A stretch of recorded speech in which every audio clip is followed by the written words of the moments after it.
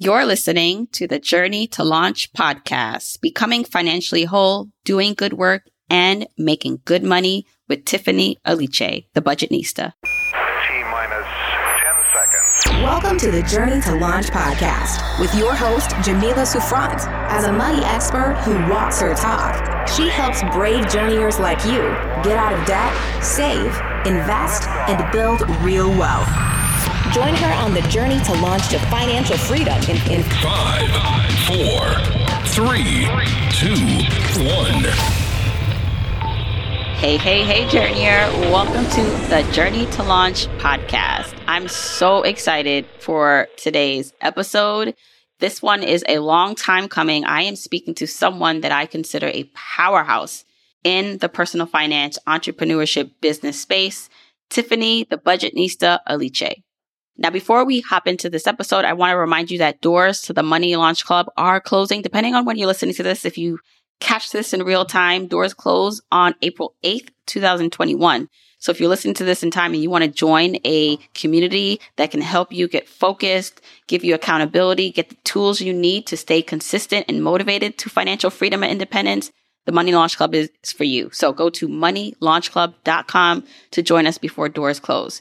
Now, in this interview with Tiffany, I call this just like a casual conversation. I literally felt like we were just two girlfriends catching up, even though this is literally the first time I've actually spoken to Tiffany one-on-one. But I've known of her. I've seen her around. You can't miss her if you are a personal finance creator in the space because she has such a massive platform. Tiffany is an award-winning teacher of financial education and is quickly becoming America's favorite personal finance educator. Through her company, The Budgetnista, Tiffany has created a financial movement that's helped over 1 million women worldwide collectively save over $200 million, pay off over $100 million of debt, purchase homes, transform lives. And she's going to talk about her journey from being a preschool teacher making $39,000 a year to running an 8-figure business. She is going to talk about what that took to get from where she started, living in purpose, serving in joy, and how you can give and serve and make money at the same time. She's going to take us through that journey while touching upon what can make us financially whole. I'm really excited because her book is out now, Get Good with Money. She'll talk more about that too. So I really can't wait for you to hear this episode. Tiffany also, by the way, is the host of a podcast called Brown Ambition. So you should check that out too, wherever you listen to this podcast. The Journey to Launch podcast is sponsored by DCU, Digital Federal Credit Union. Happy Financial Literacy Month. It's April if you're listening to this when the podcast comes out. So yes, it's Financial Literacy Month. DCU is sponsoring the 2021 EverFi Financial Literacy Bee, which is a nationwide initiative open to any U.S. or Canadian student, DCU member or non-DCU member, between the ages of 13 to 18 years of age.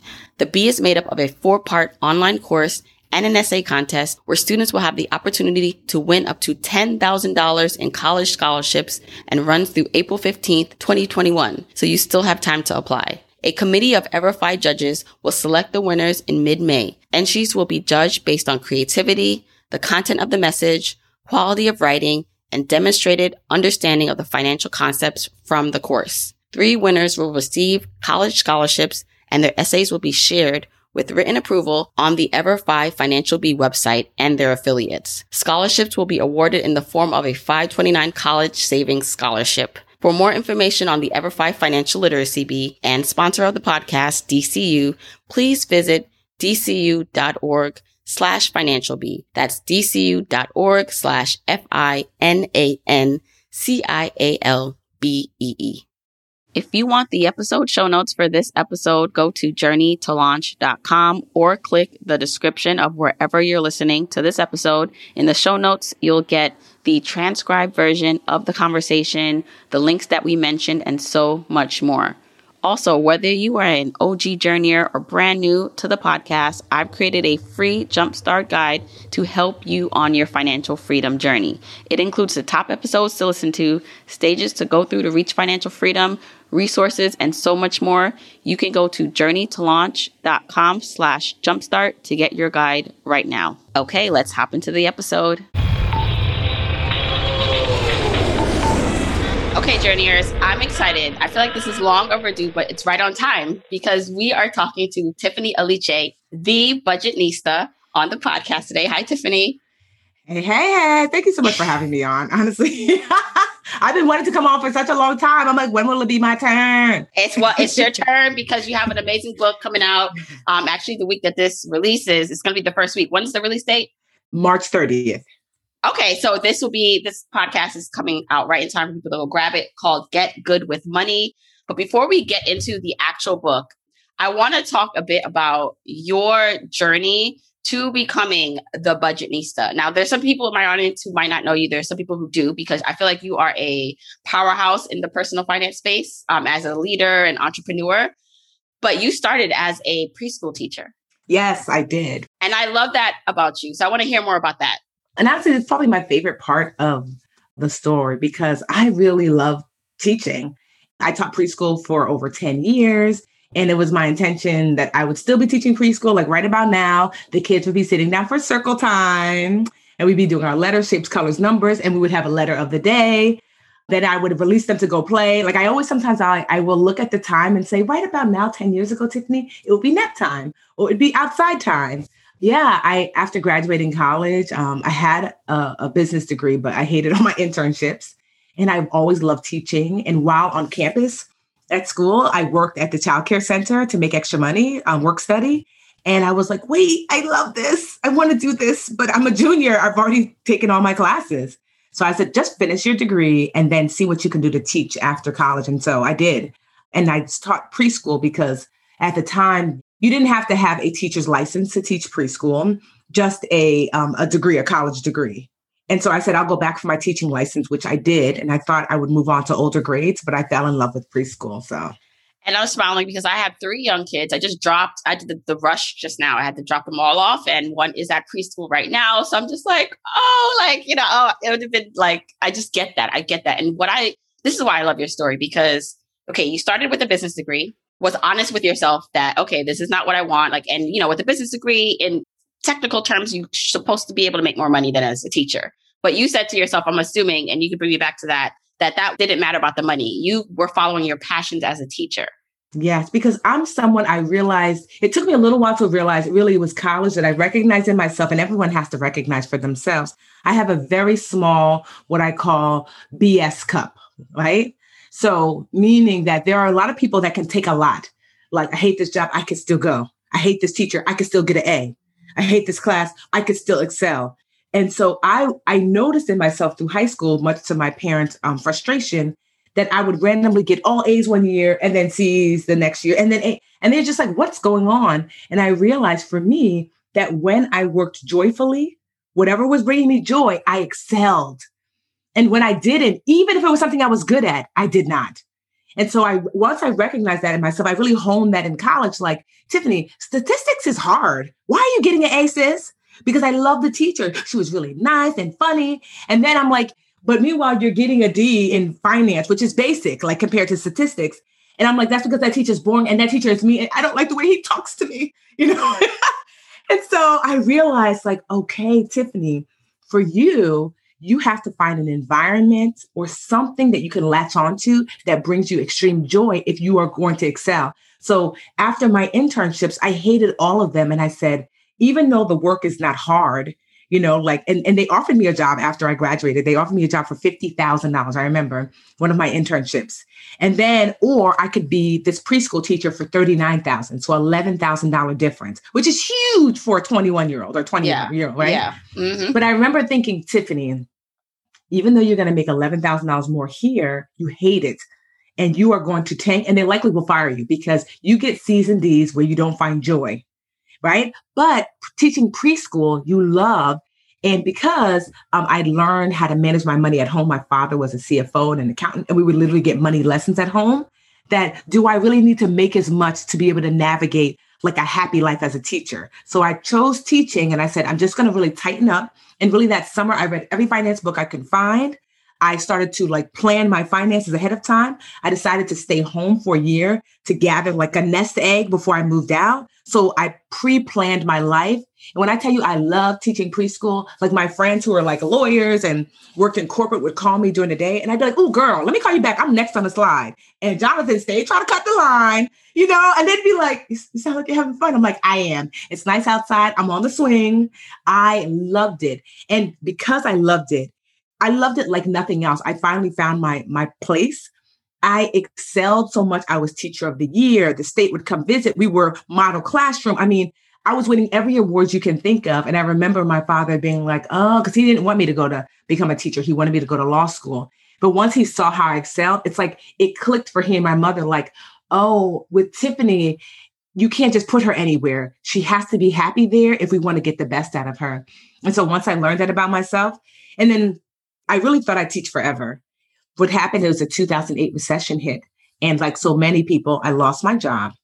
And as a result, I thought that I was burnt out from teaching just because day in, day out, the kids were awesome. The parents, you know how y'all be sometimes. Yeah. And, right. But even the parents, you could get cool. Cause I'd be like, Jamila, girl, I love you. Cause is your preschooler a boy or a girl? So right now, girl, but they're not far behind each other. All three of them are like 6, 4, and 2. So if you knew me as a teacher, you would know how much I loved your kid. Like loved your kid. You're like, I love your girl. Don't do that. Cause you might be like, Miss Tiffany, I feel like that, she's not progressing with her letters or shapes or numbers. Are you spending time with her? And I'm like, don't do that. I come early, I stay late, like these kids are my kids. Like literally I would go to Walmart and get them things. I mean, everything was in 15. People at Walmart must have thought that I was like, how did she start having babies? Cause I got quantities. Right. So even the parents and I, because once you know how much your teacher really cares about your kid, you're like, I can tell this teacher really loves my kid. But I will say what burned me out was really the administration because they didn't care like I cared. They would make rules where I knew this doesn't make sense for this child. Why is that the rule? And so that burned me out. And I thought I was done with teaching. But thankfully, I recognize, and this is for everyone listening as they're journeying to launch, I recognize that I could take a skill set and put it other places. And so my skill set is teaching. Someone teased me the other day and said, Tiffany, wow, everything you touch turns to gold because you seem like you're just winning out here. And I was like, let me tell you a secret. That's not what it is. I just learned to only touch gold. Ooh, yes. Meaning that I stay in my lane. What you see me do is I'm only ever teaching. I don't do nothing else. I teach through writing a book. I teach through my online school, Literature Academy. I teach through my podcast, Brown Ambition. I teach through my IG Lives, my Facebook Live. Literally all you see me doing, the blog posts, the challenges. I only do one thing. I'm a one-trick pony. Teach. I'm a master teacher. I have my 10,000 hours in teaching, 10 years in. And so I don't have to be good at a lot of things. I have turned teaching on its head. I've twisted it left, right, side, on, in. And so it was losing that job was the best thing ever because it forced me to take that skill set and use it different ways. Okay. And so here's what I definitely want journeyers to pick up on here is, first of all, I admire your ability to look past the numbers and go after your passion because I do believe, I was one of those people where I didn't really know what I wanted to do. So I just went for the money, which worked out. But I could have had a more joyful journey in the beginning if it was more following and if I discovered what my passion was. I know that a lot of people listening right now are in this position where they have already chose, they went for the money or they went for the job because it was there and they're not in their passion, but they may have something or have identified something that they're good at already. And so now it's the planning of how do I transition to that? And what I want to talk about with you is how you took your skill sets as a teacher. Like you said, really what you're doing with personal finance and with your business now is teaching. Even going that route, taking the lesser job in terms of the money, allowed you to be who you are today, was like a millionaire entrepreneur based on the skill sets and the learning blocks that you built along the way. And I think that's a valuable lesson that, yes, I think going for the money is smart, but going with the passion and also still being smart about your money will get you much further. I think what it is just, it's still going for the money, just differently. Right. So I was like, because I had to know myself. That's what's really critical. There are some people who are like, you know what? I can excel. I gotta love these people because I love my life at home. Everything is good. I take my vacations. I'm gonna make my $150 a year for 3 years, use it to build my business. I'm in and out. To me, there's nothing wrong with that. But I knew me. That's what I knew, that I was gonna work at this job, get myself fired, because I damn near got myself fired as an intern. Because I used to write poetry on the job and then forget and leave my computer on. And my job would, like, with my internship. And then I remember the CEO of the company came by my computer when I was like off to the copy machine. And when I came back, he was like, nice poetry. I was like, oh, but luckily I was like 18. So they let it slide. But let's just say they were like, Tiffany, girl, we do not pay you to write poetry on this job. But because I knew myself, I knew I couldn't take that route and succeed. So that's what I hope the big takeaway is that if going for the money so you can use that money to build whatever life you want makes sense for you, do that. If you're something like me who like, I actually will not succeed in an environment where I have not found the joy, then don't push yourself through that because you're not going to succeed. Do you think that you can find joy wherever you are, though? So for someone who's already picked a career that's not necessarily what they want, but they have plans for other things, but in the meantime, they can't just jump ship. They got responsibility, they got kids, a mortgage. Because I feel a lot of people feel stuck right now on a lane that they feel like they should not be in. How do you feel like they can find joy where they are, regardless of the job that they're in? So you certainly can. Sometimes joy is not at the job. Maybe joy is, maybe one of the things I found joy in. I used to have a work mom at my internship, and I love Sheila, right? Miss Sheila would bring me like food and counsel me. And so sometimes joy is like, you know what? My work bestie is here. My work husband is here. Or sometimes there's joy in learning something new. Or sometimes, honestly, there is no joy at the job, but I like to, what I sometimes do is I will live in the future in my head, meaning that like, so I used to, right at the end when I was getting burned out from the administration, I used to drive to work. So I lived about 45 minutes outside of Newark. I now live in Newark, where the Newark airport is a big international airport. So I would be going into work. I had to be at work teaching preschool at 7 a.m. And so it'd be like the sky would be purple and pink and really pretty. And the planes would be flying overhead in Newark. And I used to pretend that I was not driving into work, to deal with the administration that day. If they were coming to do like a classroom visit, I would pretend that I was driving into Newark to get on a plane to go speak somewhere, to get on a plane to do whatever amazing thing. So that would be something like, that would be a little bit of joy I would steal for myself. Like, ooh, girl, where are we going today? Oh, we're going to California because you're speaking at such and such. Oh, we're going to here because you're taping your show. You see what I mean? And now you're doing that. Exactly. So, right. Or during that time, I would use that time to read books or to listen to, watch YouTube videos. So sometimes you're right. There's no joy in the actual act itself, but you can steal minutes from yourself that you're allowed to have, because I encourage you to do so. Because even with Budgetnista, I don't love every single aspect of what I do. So there are days when it's brutal because it's emails back to back. Even though I have an admin, there's still some things I have to do. Or sometimes it's meetings. Like I love interviews because this is like a form of teaching, but meetings to go over the budget, not my favorite. Meetings to go over what's happening, not my favorite. But sometimes I have days that are packed with that. But I make sure to infuse lunch and to take lunch in my backyard because I like to work from home. In the front yard, I have a favorite spot on the couch that looks out to the front. So you have to take joy where you can, whether it's through finding something at the job that you like, a person, or literally taking minutes for yourself. But knowing that this is not where you're going to stay, you should be planning for what it looks like when you're no longer here and how you're going to get there. Don't just accept where you are, because I thought to myself, what are you going to do, Tiffany? You've been teaching preschool for 10 years. You don't know how to do anything else. So you're stuck here. And as soon as my daycare center closed because they lost their funding during the recession, all of a sudden I figured it out. I literally would have stayed there forever because I'm like, Tiffany, you don't know how to do anything else. What other skill set do you have? I don't need any other skill set. My teaching skill set was enabled me to take it other places. So that story you're telling yourself of like, I don't know how to do anything else, I'm stuck here. If your job were to close today, what would you do?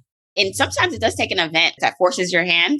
Right? Like I always say for me, jumping into entrepreneurship with Journey to Launch, what forced my hand or what felt like a natural progression was because I didn't want to go back to work after having my third child. So I was like, okay, so I don't know that I would have been as bold. I think I would have if I was not pressured with like having 3 kids and just having given birth. I might have stuck around a little bit longer because I felt like, oh, I just need to. But in your situation, you also came up to this like, well, now you don't have a job. So what you're going to do? So what did you do?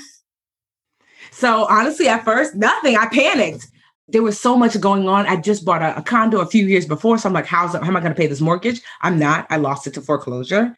I was like, I just finished my master's in education. How am I going to pay this $52,000 student loan debt? I'm not. I put it in forbearance. And then I was a victim of credit card scam that left me $35,000 in debt. How am I going to pay off this credit card debt? I didn't know how. So I rolled over all that debt to these balance transfer cards. So I could have at least a year or so of zero interest payments and just paid the minimum. And I ended up moving back home. I know everyone doesn't have that ability, but I was 29 going on 30. And I remember feeling so shameful that like I couldn't take care of myself, but I'm like, what am I going to do? So I moved my stuff back home and stayed with my parents for a year. And I just stewed in the darkness for almost 2 years because I moved on my sister's couch, same thing. I just I could not get past the fact that I'd fallen so far from financial grace. And because I was known as the go-to, like all my friends were like, ooh, money, budget, ooh, girl, see Tiffany, oh, credit Tiffany. And then here I was, and I'd just fallen from grace. And it wasn't until my best friend, Linda, who'd been calling me for months and months and months, and I'd been avoiding her, finally got me on the phone. And I was going to lie and be like, everything's fine. But, your bestie knows your voice. And she's like, girl, please, it's not fine. What's wrong? And I burst into tears and told her everything. And she was like, girl, I'm calling you from my mother's couch as we speak. So what are you talking about? You don't have a job? Sis, take a look around. All of us lost our job. Credit card debt. Welcome to the club, sis. We've been in credit card debt in our 20s. You were the only one without it. I failed to see what you're crying about. And I was like, wait, what?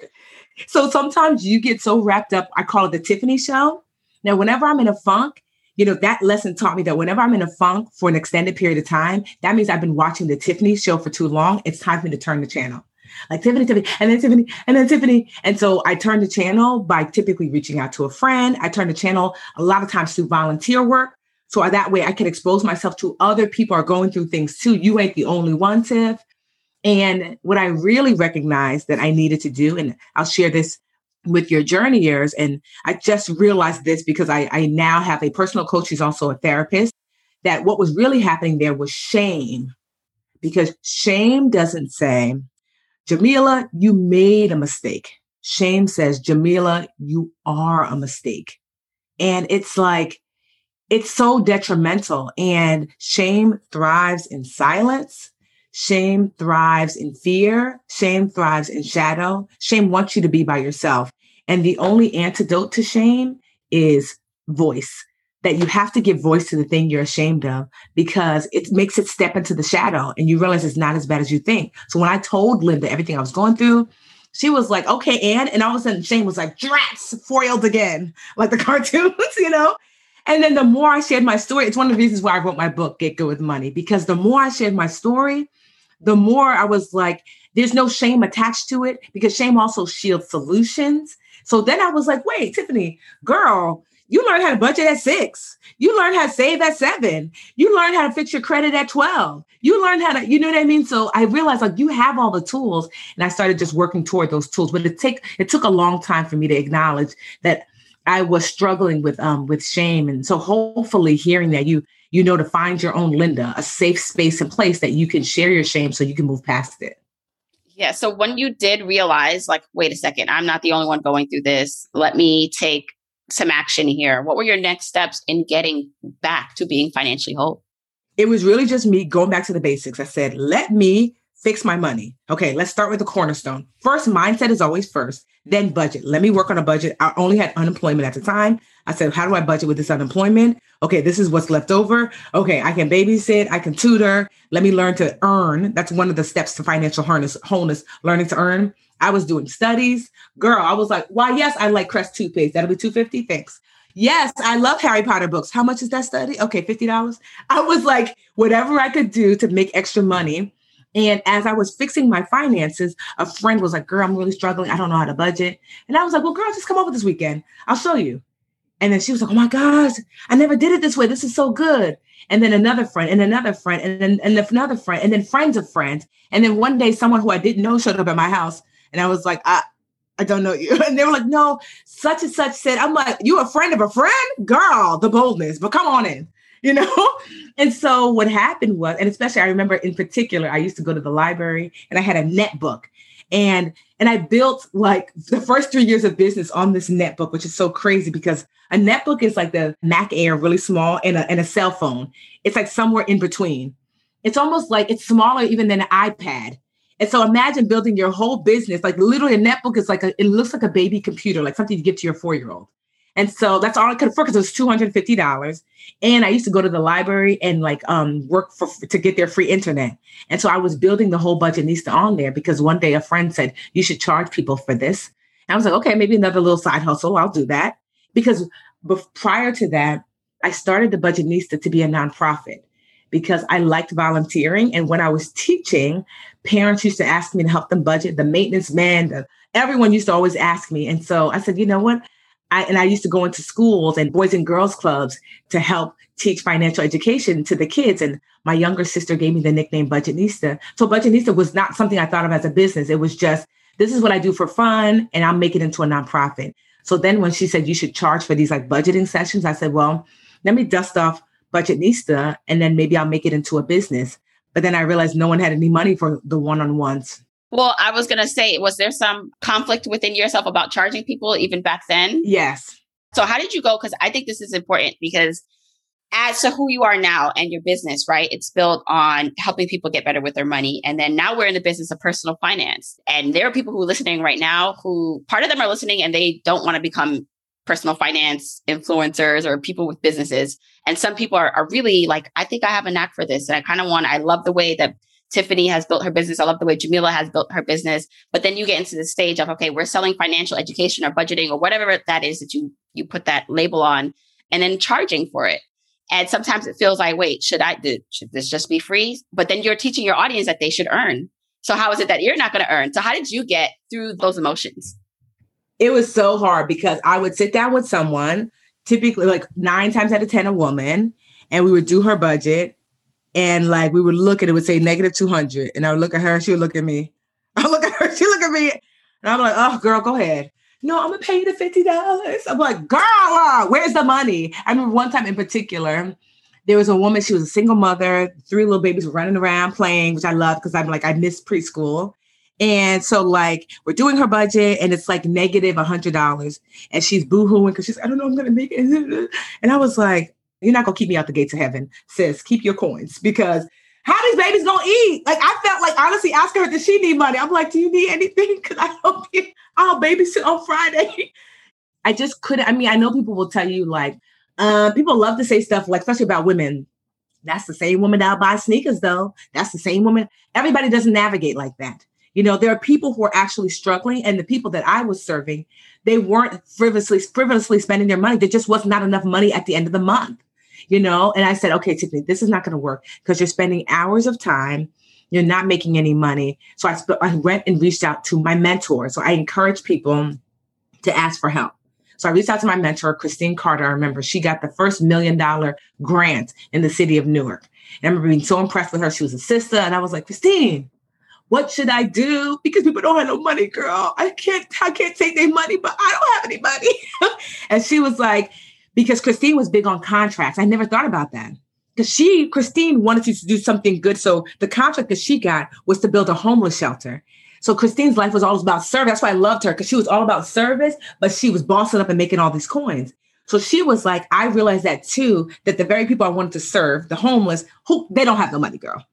So she was like, I looked for contracts with someone who had money so I can serve the community that didn't. And I was like, ooh, bet, now what? She's like, girl, that's it. I got to go. I got a meeting. And I was like, wait. So what I did was I was like, okay, who could I get contracts with?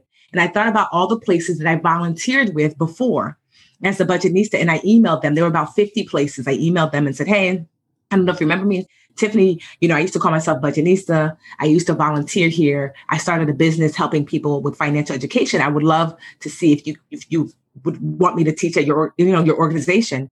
Nobody emailed me back except for one organization, the United Way. Her name was Catherine Wilson. And Catherine, what I didn't know that it was like in her first few months of being the community developer or something to that. Basically, she was supposed to look for resources for the community. So it was like the perfect person. But I didn't even know Catherine. Whoever was there before, maybe her name was Amy or something, is who I knew. And she's like, oh, and her email really literally read, hey, Amy no longer works here. Sorry. I was like, wait, well, who are you? can I meet you? And she was like, okay. The next day I was in her office. Catherine and I are still like really good friends. She's one of my best friends to this day. The next day I found myself in her office. We're the same age and we just clicked. I had written this book called The 1 Week Budget back then. I brought it with me and I was all nervous and we're talking. But then once I realized we clicked, we became fast friends and I did what I do best. Catherine was like, budgetista, huh, girl? I can use a budget. I'm like, well, what's the issue? Because the teacher, my ears perked up. And sitting right there, I whipped out the book and we mapped out her whole budget. It just came innately. And she was like, that was amazing. Do you think you could do this with my staff? I was like, girl, do y'all prepay? I'm kidding. But no, for real. And she was like, okay. She cut a check for $500, which I was like, $500. And she was like, okay, I'll see you next week. And so with that $500, a friend of mine had found this because I was tired of my sister's couch. A friend had found this really beautiful brownstone that was renting out by the room. Because in Newark, where I lived, it's a college town. So oftentimes you can find very inexpensive housing. You know, they're like, these college kids. I'm like, look, by the time I was like 32, I was like, but I'll take it. Because it was just her. And my friend was my age and she was struggling too. So she was trying to fill it with all her friends. So no college kids live with us. And so I was like, I have my $500. That's all the lady needed so I can move in. And I just figured I'll figure out how to make the rest. When I tell you, I taught my heart out. I went to the dollar store and got like folders. I made copies at the United Way. I just gave my all to teach the staff. I did such a good job that people who weren't there that day heard about it. So Catherine called me again and said, girl, it was so good that the staff that missed it are upset. Can you come back? And she's like, and yes, I can prepay again. I was like, yes. So I made $1,000 in 2 weeks. And then she was like, this was so great. We actually have this program because we got all this money from this bank. And the bank wants to give it to the community, but they'd like the community to have financial education first. Do you have a curriculum? I was like, yes. Meanwhile, I did not. But I was a teacher and I had my master's in education. So I knew how to write curriculum. I just never wrote one. And she's like, okay, how many weeks is it? I remember I was like 6. Girl, Jamila, I was just making stuff up like, And she's like, okay, make me a proposal. I was like, okay, proposal. So I did not know how to write a proposal. And so I went on Twitter. This is why I'll say this, that you will hear as my story progresses, how there were throwbacks that had I not done this, this wouldn't happen. Had I not done this, that all your experiences matter. Yes. All connected. It's all connected. All your experiences. So I had tweeted, help, I need to write a proposal. I don't know how to write a proposal. I will never forget this woman named Michelle Thomas. At the time, I didn't realize that she was the communications director for the city of Newark. She had seen all the volunteer work I had been doing for years. And as the communications director for the city, she loved it because it looked good on the city. So I didn't know that at the time, but she reached out to me. She tweeted me and said, Tiffany, I love what you're doing. I'm going to help you. And then later she told me it's because I saw all the work you did for the city. I said, well, let me pour into her because she's poured into my city. So Michelle put together all my mosh pots of ideas into a proposal form. And I submitted it to Catherine and I got the gig. And it was $500. It was either $300 or $500 for each class. So I went from making no money a month to making like $1,800 to $2,000 a month, and I was like, oh my goodness. So that was my first contract. And then I convinced them to buy books, so I was like, okay, so now I'm making $2,500. Then I was like, I could teach 2 of these classes. I could do a Tuesday cohort for 6 weeks and a Thursday cohort. So now I'm looking at $4,000 a month. So for 3 years, I worked with the United Way and I realized I went from 1-to-1, which didn't really pay much, to 1-to-few with the United Way. But through the United Way, I learned to market because the first cohort, only 5 people came because the United Way did the marketing. And I was like, they're not going to pay me to teach 5 people. So the next time that we did a cohort, the 6-week course with the same people, I said, can I post about it on my social media? At the time, there was no Instagram, there was Twitter and there was Facebook, but there was no business on Facebook, just personal stuff, and it was just a regular feed, no algorithm. So I changed my name on Facebook to Tiffany, added the Budgetnista as my middle name, Alice, and I got to marketing because my degree in business, I have a concentration in marketing. All that coming back. All that coming back. So I used to be like, hey, want to take free classes? So I was using all my marketing acumen. So the next cohort had 20 people, the next 50, the next 100, to the point where we had to literally rent rooms for like how many people wanted to come to my classes. And so the United Way loved it. I went from 1-to-1 to 1-to-few, right? And then I thought to myself, I'm making like $4,000 a month now. This is great. But how do I up my, if I want to increase and make more, because I remember my goal was to make $10,000 a month. How do I do that? So I had to go to from one to one to few, United Way, to one to many. And it came to me because I was visiting a friend of mine, and he was celebrating because his brother just became like junior class president. And I was like, oh, that's great. That's awesome, And he was like, yes, I'm so excited. I get to book speakers and stuff. I said, wait, you get to book speakers? The 18-year-olds get to book speakers? Yo, wow. He was like, isn't that crazy? He was like, yeah, the next speaker, I'm thinking like our budget's about $1,500. I said, excuse me, $1,500? How long does the speaker speak? He's like, about 45 minutes to an hour. I was like, I too am a speaker, And he was like, I told him I did financial education. And he was like, I bet. That was it. Because the way colleges work is that colleges do all the work behind the scenes. They figure out the budget. They disseminate it to like all some sororities, fraternities, in the clubs. And then they give you an advisor to make sure you don't go too crazy. But ultimately, it's the kids that decide. And so he had me come to speak. And I remember thinking like, wait, I can do 3 United Way classes, or I can speak for 1 hour and make that same $1,500. That's when I shifted from one to one to few, to one to many. And I was like, okay, same Tiffany, less time, more money, more people. And I said, okay. So then I started speaking at colleges, high schools, organizations like Prudential, banks, JetBlue, like all these different places, because you got way more money for way less time. And I said, okay. So I didn't have to do as many. I could do 2 speaking engagements for 1 month's worth of a United Way teaching. So then I started to think, okay, so then I was starting to make $10,000 a month, as the budgetnista. And I thought, well, how do I get to the next level? How do I make multiple 6 figures? So it's 1 to one, then 1 to few, then 1 to many. What is 1 to infinite to look like? So I was still doing the United Way. This is when social media started to really open up and the algorithm started to come into play. Because before it was like, if you lived in Jersey, you saw my post. That's it. Maybe New York, But then someone hit me from Florida, was like, oh, I want to come. I was like, girl, you live in Florida. This is in Jersey. Oh, man. California. I want to come on on Facebook. And I was like, well, this is in Jersey. Oh, man. And I thought, how do I serve these ladies where they are? What if I took this curriculum that I wrote, that I own, and put it online for 1 to infinite, so I can reach an infinite number of people? And so I created my first literature challenge, and it was totally free. And my goal was to get 10,000 women to sign up. And my goal was to get it sponsored. So I got the 10,000 women to sign up. It took me 8 months to organically get 10,000 women to register. And I remember, I think I got maybe like $5,000 in sponsorships out of pity sponsor from Prudential. I remember being so frustrated because, quite honestly, once the financial institutions realized that my audience were women, and Black women in particular, they didn't want to sponsor. And so like they would be excited about the number. And this is how I know it's because it's Black women, because my media kit had Black women. When they heard the number, they were like, let's do it. When I sent my media kit, I would visibly see, because I would meet with them, when they saw the face of the Black women, and they'd be like, oh, I don't know if this is a fit. What they meant was, we don't serve Black women. But I'm glad they said it, because they're fools. Because, now they sweat me, obviously.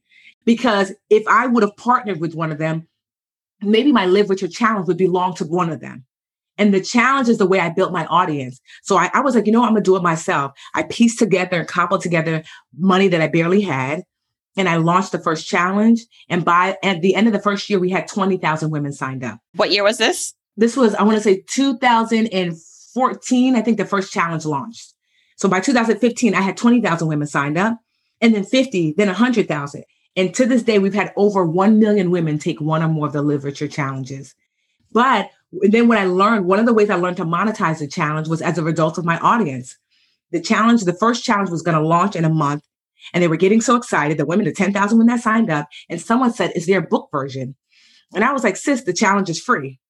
Because my thinking was I was going to find a financial backer for the challenge. So why would you want to buy a book? And someone's like, well, I don't, because the challenge was online. Like it was like a blog post series.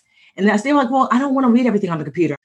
And then a couple other people, well, I want a book. And I was like, okay. So I found this young graphic designer, Hector, who I still use today. I told him, can you take all these blog posts and put it in a book? And he did. He formatted it beautifully, put the cover on it. And I was like, all right. So the challenge launched, and I was like, and here's the book. And I sold $10,000 worth of books that month. I was like, wait, what? It was my first $10,000 month. And then I was like, and then I learned about affiliate links and things. Like, I didn't realize that there were already banks and things that I liked that I put in the challenge. Like, I like this bank and I like this. And then someone was like, these people, sometimes they have a link that if you send people to them, they'll pay you. So by the second challenge, I started to do that. So the challenge started to generate this passive income. Every challenge had a book. Every challenge had affiliate links for the banks and the things that I really enjoyed. So it was generating thousands of dollars for me automatically a month from this free challenge. So it wasn't a burden to my community, but it allowed me to make income. And then I realized, well, how do I really expedite this one to infinite? And so I started an online school, the Live Richer Academy. That's when we got to the point where we were making like really good money. The academy is like it's $50 a month, but there's always some sale running, but about $50 a month. We have over 40,000 students. So it collectively, my businesses make 8 figures a year. So just over $10 million a year as a result. So that's what that one to infinite looked like. This is all within a 10-year span, really shorter, really about 7-8 year span. One to one, one to few, one to many, one to infinite. Teaching along the way. Journeyers, you just got like a crash course in building, going from, zero to scaling $1 million business. And actually, while you were talking, I had some just takeaways just for people that I wrote down. Someone else, maybe you heard something and you took away something different. So tag myself at Journey to Launch. And Tiffany, what's your Instagram? At The Budgetnista. So here's what I got. You sent emails to 50 people. Only one person responded. So shows how you keep going and you might not get a response on the 10th, 11th, 12th, 13th email, but maybe it's the 50th, maybe it's the 100th. So I love that part. Ask for help. Yes. Speak up. Like, you have to speak up and ask for help because you never know who in your friend group or who a friend of a friend knows that can help you with something that you're struggling with. Share your journey. You talked about on Twitter, like you were just sharing what you were doing. And because of that, when now it came time for you to need something and say something and ask for help, that person was like, oh, I remember you because you were sharing your journey. All your experiences are for a reason. I don't care right now if you're listening and you're just like, well, I don't know what this reason's for that I'm sitting in this cubicle or at home doing this thing I don't want to do, but it is that. And if you look at it that way and you can build upon the skill sets or the experiences, it will lead you to something else or help you in the future. I love the in-person work that you had to do to get to where you are. Yes. Because so many people want to start and say like, oh, I just want to like go online and just do the work. But I know things are different with the pandemic, but you had to do the work in person with people first. And even in person, like one-on-one doing the work, like learning your methods, what worked, where were the pain points, instead of jumping ahead and trying to do one to infinite, which is what a lot of people try to do now. Because I base all that, like I pull like the one-to-one people, that's a case study. Oh, that's how you do. Oh, so when I built the academy, I knew exactly what learners needed to learn because I'd worked with thousands of people in person. Yeah. And so your teaching experience also helped you grow the community. And I think that is the thing. So we are talking like this part of the conversation is more like business focused, but I do think that a lot of people, regardless if you're an entrepreneur or not, can learn from just building up your skill sets because you have to earn money some way. So whether you're an entrepreneur and you're working for someone else and in a corporation, being able to network and speak up and share your wins in the way that Tiffany was doing on her journey is what can also help you. And I will say one bullet that's probably missing is that I was only able to do all of this because I maintain a strong financial foundation. If I was overspending, like think about it, like I was living, and I'm not saying you have to do this, but I had to pull back and live frugally so I could reinvest in myself. I was like, you know what? I would love another car. Not right now. You know what? Can you walk instead of driving? Hey, Tiffany, I'm going to rent this room for a few years. So there were all of these, like I was always on top of my finances. Once I had that financial trauma and during the Great Recession, I said, Tiffany, your finances are going to be the reason that you're going to be able to live the life of your dreams or not. So do you want to take what I call the short-term L for the long-term W? You know, like the short-term loss, meaning like, okay, don't nobody really want to live in this room, but we're going to do it. You know, I would love to get a nicer car. I would love to be able to afford better clothes. But if I can take this, what seems to be temporary loss, I can pour back into my business so I can have a long-term win. That's why literally, I started the Budgetnista in 2008, but I didn't really do anything with it until 2010. And I didn't really start rocking and rolling until 2013. So you're seeing like to grow not just a multi-million-dollar business. Like, no, last year we cleared over $10 million. I've only ever had 2 jobs as an adult, preschool teacher and what you see me doing now. So in like 7-8 years, I've built up to $10 million.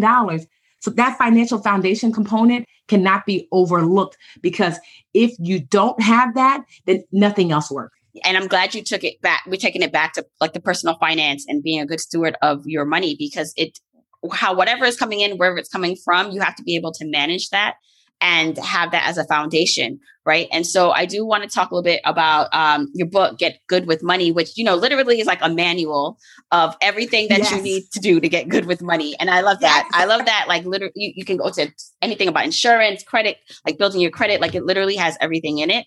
And so I want to talk about a little bit like the foundations, like this concept of financially whole. What does that mean to you? And what are, if you want to share, like if you could just top baseline things that you'd want someone to do from listening to this episode and then buying the book? So to be financially whole is when the 10 core aspects of your financial life are working together to create the strongest financial foundation possible. And I came up with the concept of financial wholeness as I was working through my journey as this entrepreneur, because I thought to myself, the rockiest times is when I was furthest from financial wholeness. And when I was like, even now, like there were times, because pandemic was hard for a lot of people, including myself. There were times when I was just like, are we going to be all right? Yes, because I had achieved financial wholeness. And so those 10 steps are budgeting, savings, credit, debt, learning to earn. First 5. And that's the core foundation. Then next, investing, insurance, net worth, your money team, your financial professionals, and estate planning. That's the next layer. When these 10 things combine, they really create an atmosphere that any financial house can be built on. You want to start a business? Great. You're financially whole. You want to make more at work or take a risk or make a little less at work to learn something new? Great. You can do that because you're financially whole. And Jamila, I think to myself, like moving back, like I'm like, I still am preschool teacher Tiffany, because what do preschool teachers do but teach the foundation for the rest of your educational life? I am going back to I'm not even going back. I don't know that I've ever moved away from, I am your first teacher. Letters, shapes, colors, numbers, some reading, a little bit of writing. Because if I can get my 3 and 4-year-olds, because most of the babies I taught were Black and brown babies. And I always thought to myself, I don't know what's going to happen after this, or your teacher's going to love you like I love you. I want to give you everything you need, that no matter what, you have the foundation to succeed in life. Because once you can read and write, and so even though most 4-year-olds, that's not the expectation, I would really try to get my 4-year-olds to that space, because I wanted to know that no one could take that away from you, that foundation that you can build the rest of your life on. So it's the same with finance when it comes to me, that I want you to trade options and do insured. And I want you to, buy real estate for investing proper purposes. I want you to do all those things. But for me, I want you to learn the foundational financial information that you need to be able to build that life on. I want that when you experience financial trauma and drama, that you land safely here at your foundation, at your core. And that's what Get Good with Money, 10 Simple Steps to Becoming Financially Whole will do. It walks you through every step. I even give you homework as a teacher, step by step, how to do everything I just mentioned.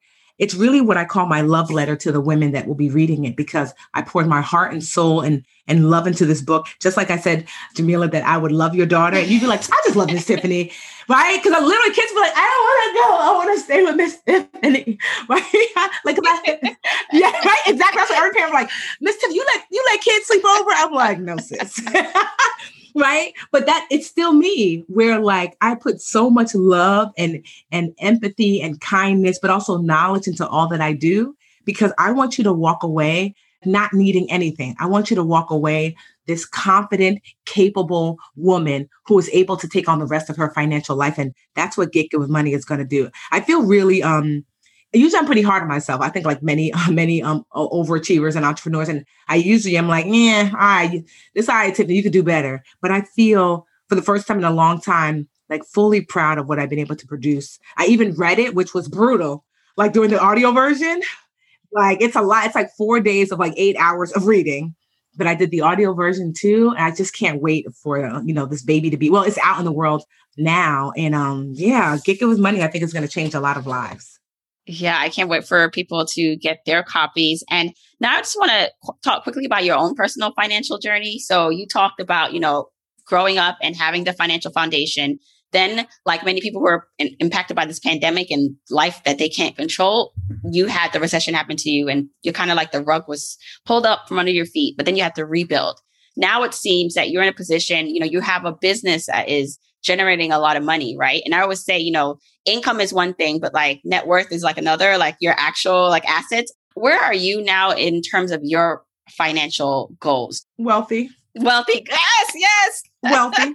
It's so literally, I was telling my husband the other day because like, we're just regular people, especially my husband. He grew up in the projects. Like and so sometimes he'll be fussing over something and like not fussing, but being like, "Ooh, babe, let's not go to Whole Foods. We can get those bananas 50 cents cheaper at ShopRite." I'm like, we're millionaires, right? Many times over. Like it's not like, oh, and when I say millionaires, I'm talking about in cash. So like not cash, but because sometimes you'll, like, yes, do our collective assets like the homes, because we have this home and then we have another real property that we purchase and our assets. Yes, but we are also in like, if I wanted to pull money out of like stocks, bonds, savings, like, so like millionaires in the hard asset, but also in the liquid asset sense. And so I always tease him when he's like, let's just go down the street and get the bananas for 50 cents, which is good, but like, I never thought I'd get here. It feels strange to be here because I could still see the Tiffany from 8 years ago.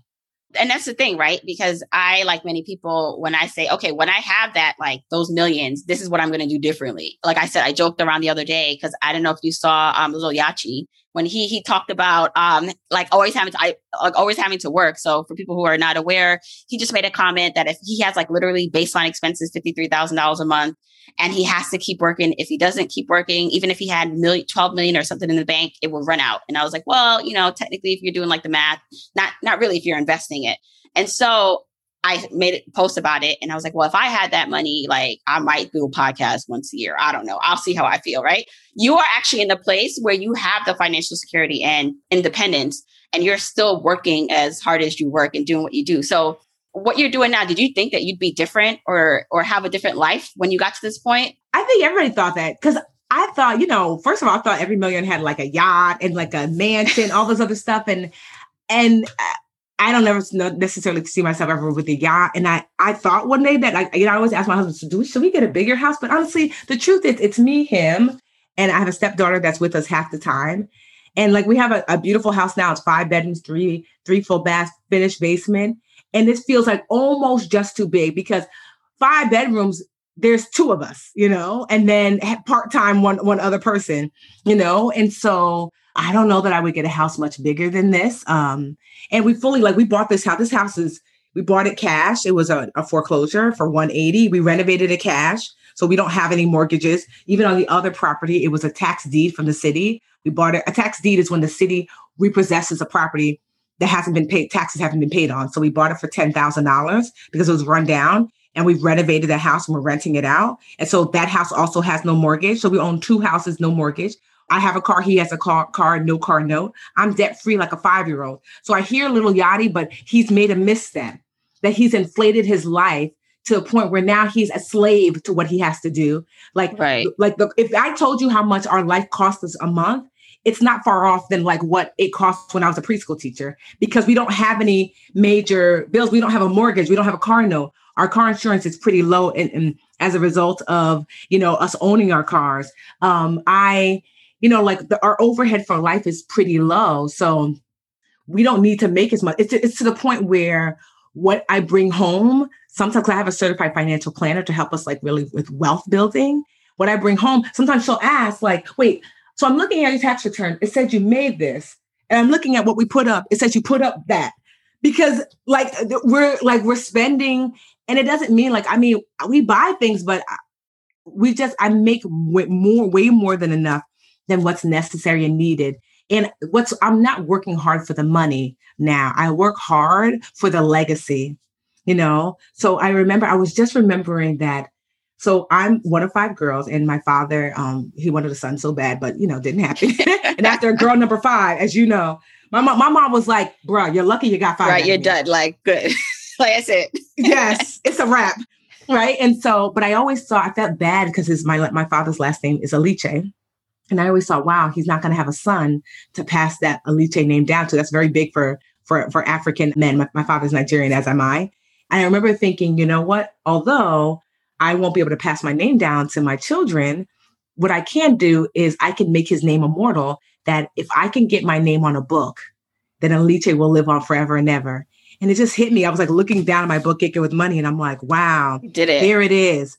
That like, you know, like I've self-published like smaller books and things before, but this is my first big book. So even when my dad is no longer here and I'm no longer here, this is like the son that he didn't get to have. Like this name gets to live on and on and on. And so that's why I work so hard, because I enjoy doing the budget needs to. I love. When I tell you I love teaching, I mean, randomly, you'll see me on a live giving everything away. Like, and this is how you do this. And people are like, you're not going to save that for this? I'm like, I don't believe in saving stuff for that. I believe that you're put here for a reason. Do that thing regardless of what the outcome is. I can only control the input. You know, I can't control the output. It's called the law of detachment, that my job is to put in, not to worry about what comes out. Joyfully put in, like you have been doing. Yes. Mm-hmm. And so people used to tell me, you're foolish. The challenge is free. You're bugging. You're giving all the stuff away for free. You're bugging. The Literature Academy is only $40-$50 a month. Well, all the stuff you're bugging. And yet my bugging has led us to 8 figures a year. Yeah. Somehow it you see what I mean? You know, and I think I read somewhere less than 2% of women owned and led businesses ever over 7 figures a year. And we're at 8. And I know that we're going to reach 9, all while giving. That service, Tiffany, is still here. Service, empathy, kindness, not just to the women we serve, but internally to my team. Like I call my team of mostly women and mostly women sisters, dream catchers. Not dream catchers. I call y'all dream catchers, my audience, but I call my women internally unicorns, because I tell them they make magic happen every day. I believe you can live a life where everyone wins, where you can do good work, you can help good people, and you can make good money. It is possible to do all of those things. So in all that I do so with the pride of my ancestors, to give my best. And that's why I'm excited about Get Good with Money, because I've poured all of that in here. You're going to be like, girl, this could have been 2 books. You played yourself. No, I want you to have everything you need to succeed. I cannot learn a thing and not teach a thing. I'm not capable of keeping good things to myself. If I have something, it's yours as well. I don't know if that's Jamila. I don't know if that's part of me, because I'm like one of 5 girls. And, you know, everything was like me and my sisters. And I've extended my sisters to the 1 million+ women that I get to serve. So, oh my gosh, I think you are just a walking testimony of giving and living and giving abundantly, and which is why you receive abundantly. I hope that people are touched by this and also pick up your book. One of the things I wanted to mention is when you get the book, what I'm also proud of is that you're on the cover of the book. As a Black woman, that's a big deal. I almost wasn't. And it wasn't because of the publisher. It's because of me. Jamila, they asked me to be on the cover, and my instinct was, I don't know, because then white people are not going to buy it. And not that my audience is necessarily white women, but I thought I wanted the book to be universally accepted. And so they was like, okay, you'll be on the cover. I was like, I don't know if I want to be on the cover. So they were like, what? So they showed me all these other covers with like graphs and charts. And they were like, no, Tiffany, we refuse. They did a mock-up of one of my, like they took a picture I had on Instagram and did a mock-up. They said, no, you belong on this cover. Women need to see you on this cover. You are universal. You know, why is a Black woman not universal? Exactly. You know, and I'm so happy that with my partnership with Penguin Random House and my agent, Heather Jackson, none of them are women of color, but they saw me and they were like, you're women and other women need to see you. And so, yeah. And so this cover is literally Black Girl Excellence, because the photographer, I insisted, I said, what y'all not going to, like, if I want to be on the cover now, I got to control it, because you're not going to have me looking ashy. Crazy, right? Yes. So Tanetta Bell, she takes all of my headshots. Sister took my headshot.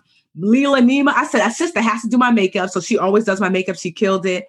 My sister styled me. This is Rent the Runway. I was like, sis, I need an outfit. So she pulled from Rent the Runway because I'm such a tomboy. So I usually don't wear like dress up clothes. So pulled from Rent the Runway. Then I asked my baby sister, Lisa, the one who gave me the nickname Budgetnista, to come to like for the vibe, because she is, these young girls, like, they're on. So she is a Instagram model. I have one of those. I have my little sister. She is just like that. I'm like, I'm just living to you because I'm just old at this point. So like, yes. So she's behind me, like, do this. No, look like this. Make your hand, play an Afro beat in the background. So it was just like literally the sisters' hands that touched to make this possible, and just the universal sisters that helped to make this possible.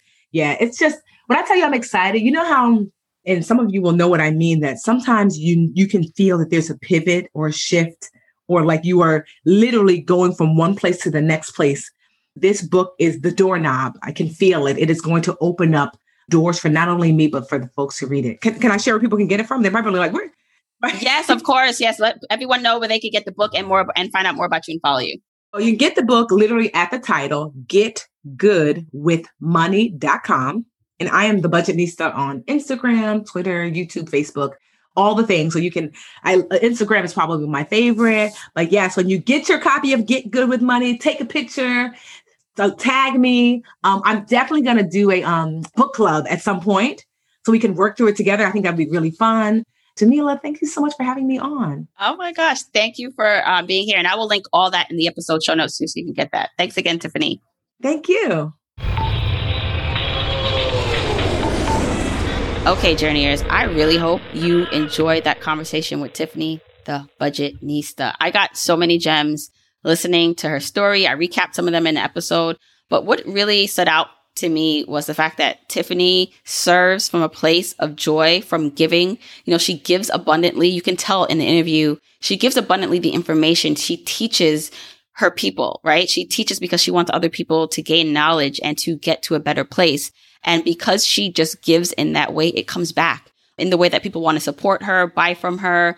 And it's just a process that I feel like we all can learn from, not just what we can do for ourselves, but what we can do for others to make this world a better place. And so I'm really excited that Tiffany's book is now out. Again, you can go get it, Get Good with Money, wherever you find books. Also, check out Tiffany's podcast called Brown Ambition, and follow Tiffany on social media at The Budgetnista, and follow me at Journey to Launch on Instagram. If you listened to this episode, you enjoyed it, you loved it, take screenshots of you listening and tag me and Tiffany at The Budgetnista at Journey to Launch and share it with us so we can see what you learned from it and let us know what you thought of it, what your biggest takeaways were.